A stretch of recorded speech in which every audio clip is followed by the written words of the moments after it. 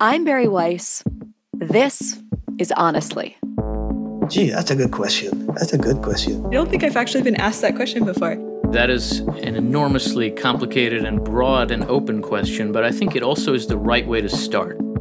I believe that we are living through a transformational, maybe even a revolutionary moment in American history.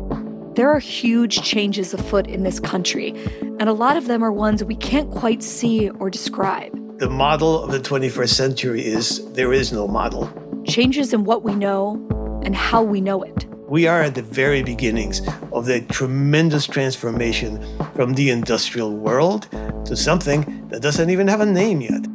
Changes in the way we think about who we are. What do you do with yourself when you find yourself like a cornered animal? Changes in the way we look for love. When I first started doing sex work, I had no idea that men wanted this because I had been fed this story that just men want tits and ass. Changes in the way we feel. We all live with this vague sense that Americans are just living through a social crisis.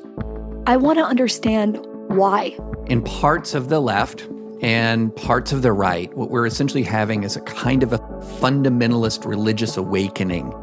I want to make sense of this moment. We argued a lot. They argued with me. I argued back with them. If you're not willing to die to be free, you won't be free. Leave the talking points and the outrage to other people. What I want to do is tell the truth. You get knocked down. You get knocked flat on your ass. You get back up. There will be change. That's the one thing that's guaranteed. Guys, wake up, please. The whole world is changing, and we have to stay united and together. Let's disagree. We have to disagree with each other from here till tomorrow. It's healthy. It's not just about restoring broken institutions.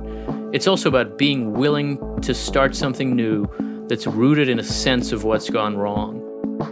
To subscribe, search for Honestly with Bari Weiss wherever you get your podcasts.